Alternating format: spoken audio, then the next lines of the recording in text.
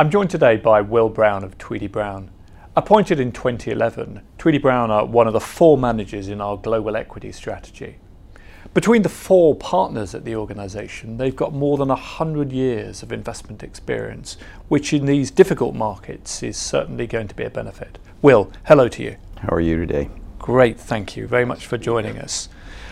Firstly, I wanted to come on to this idea of difficult markets. The 4 most dangerous words in investment, according to Sir John Templeton, are "it's different this time." But do you think it is different on this particular occasion? I think the factors that go into behind the psychology, which to me is the most significant aspect of what drives markets, can be different. I think it's always worthwhile trying to ask yourself, well, what exactly is the market? Is it simply a meeting place rather than an oracle? Sometimes people think the market is the oracle. The market is sort of the repository of all wisdom, and it's really telling you something. I think in many instances the market is just simply a gathering place where buyers and sellers meet, and it's the clearing price for liquidity in the marketplace.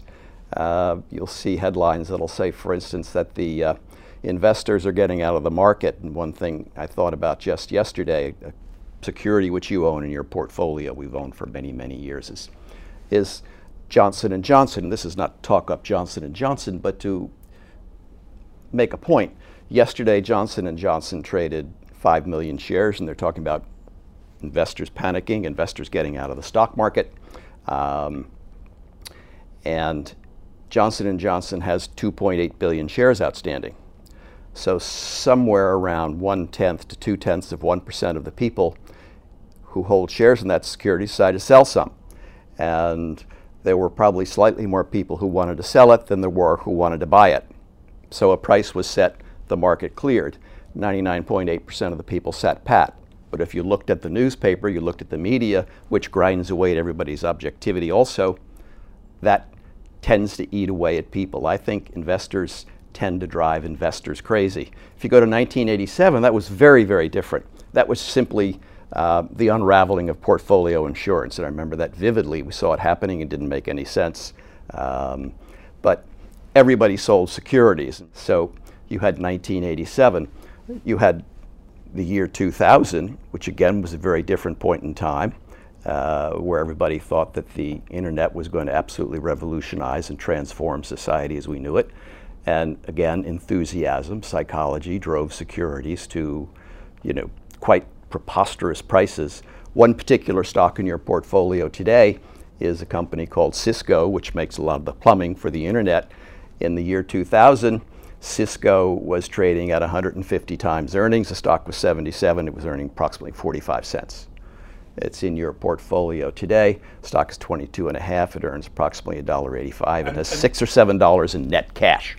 And this is where your valuation discipline This is where valuation drives you. You look at that, but when everybody's making money and all of the news is beating you up on it and you're out of step with it, it's not fun. And I must admit, you then will end up with client pressure also. The truth of the matter is they're not terribly interested in an explanation. All they know is you guys aren't doing what some benchmark, which I have in mind, is doing.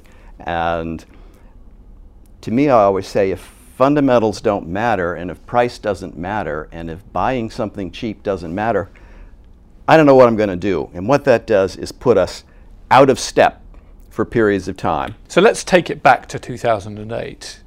How did you use the experience of yourself and your colleagues in that very difficult market? 2008 again was a different set of circumstances, although the psychology obviously drove things clearly because people thought the whole financial system was unwinding.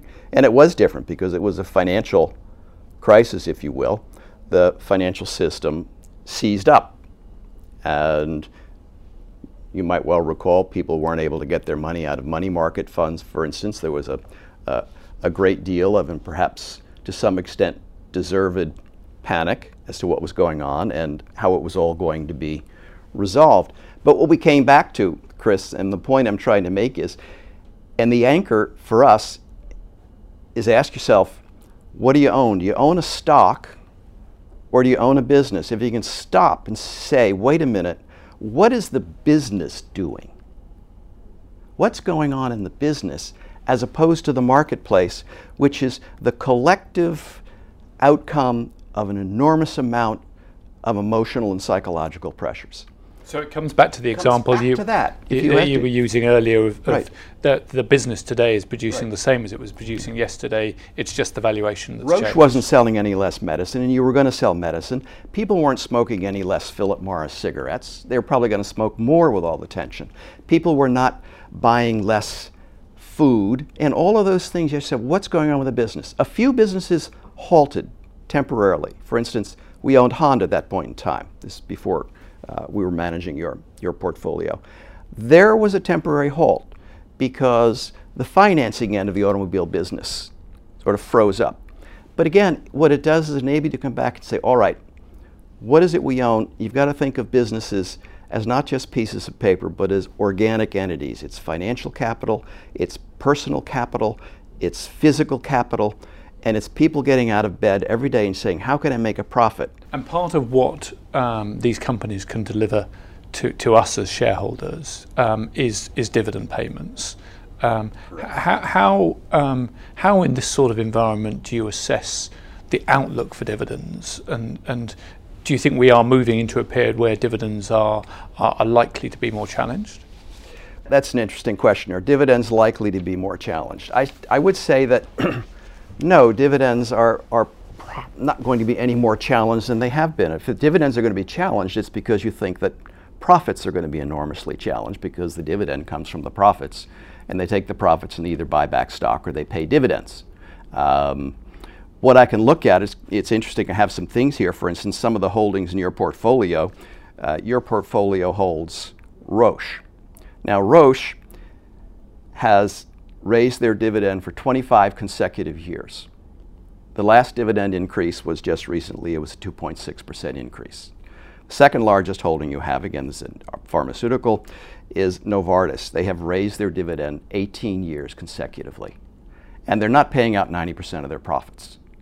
And there's a sense that there's a commitment to paying out a percentage of profits and dividends. I could go down that list. Verizon, telephone business, cell phones, those things go on. I'm walking down Lombard Street here. Every other person is on the phone. Now, it's not Verizon here, it's Vodafone. Yeah. But in the US, it's Verizon. 21 consecutive years of dividend increases. So it's about the long-term consistency. The long-term, it's about the ability to consistently, over time, pay out part of your profits. Implicit in that is, do you believe that over time, these people can, or at least have the prospect of generating some increase in the profitability of the business? And this doesn't require very, very optimistic expectations for what a business can do. The ability to generate the profits over time. The other important dimension for all of this is, when we look at it, it takes you away from looking at the stock price as you think about it is, and I would say that if I had to emphasize one thing to folks, what you must do is extend your time horizon. Most people, particularly as things get, if you will, a bit wormy, they can telescope their time horizons. People, oh, we're going to have a recession. We're going to have a recession next year. What we do when we look at these things, we say, where are these businesses likely to be in 3 or 4 or 5 years? I don't know where the stock price is going to be, but I know where the business is probably going to be within a reasonable expectation of price and valuation. In the end, it comes back to price and value. So the age-old Ben Graham saying the stock market is not a voting machine, it's a weighing machine. Precisely. And that anchors us and enables us to, deal with all of the pressures which come to play as we conduct a commercial business. And at the end of the day, we always like to say to ourselves in the firm too, we're managing our own money. What's a sensible thing to do here for our own money? What's the intellectually honest thing to do? I think what we do makes eminent sense and don't see any reason to deviate from that. What an interesting conversation. It's been a great pleasure to spend time with you today. I really appreciate it. Will Browne, thank you so much. Well, thank you for the opportunity.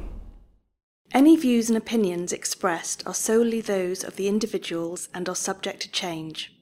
Where individual securities are mentioned, they do not necessarily represent a specific portfolio holding and do not constitute a recommendation to purchase or sell.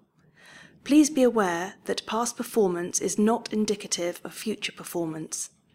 The value of an investment may fall as well as rise, and you may get back less than you invested. Returns on equities cannot be guaranteed.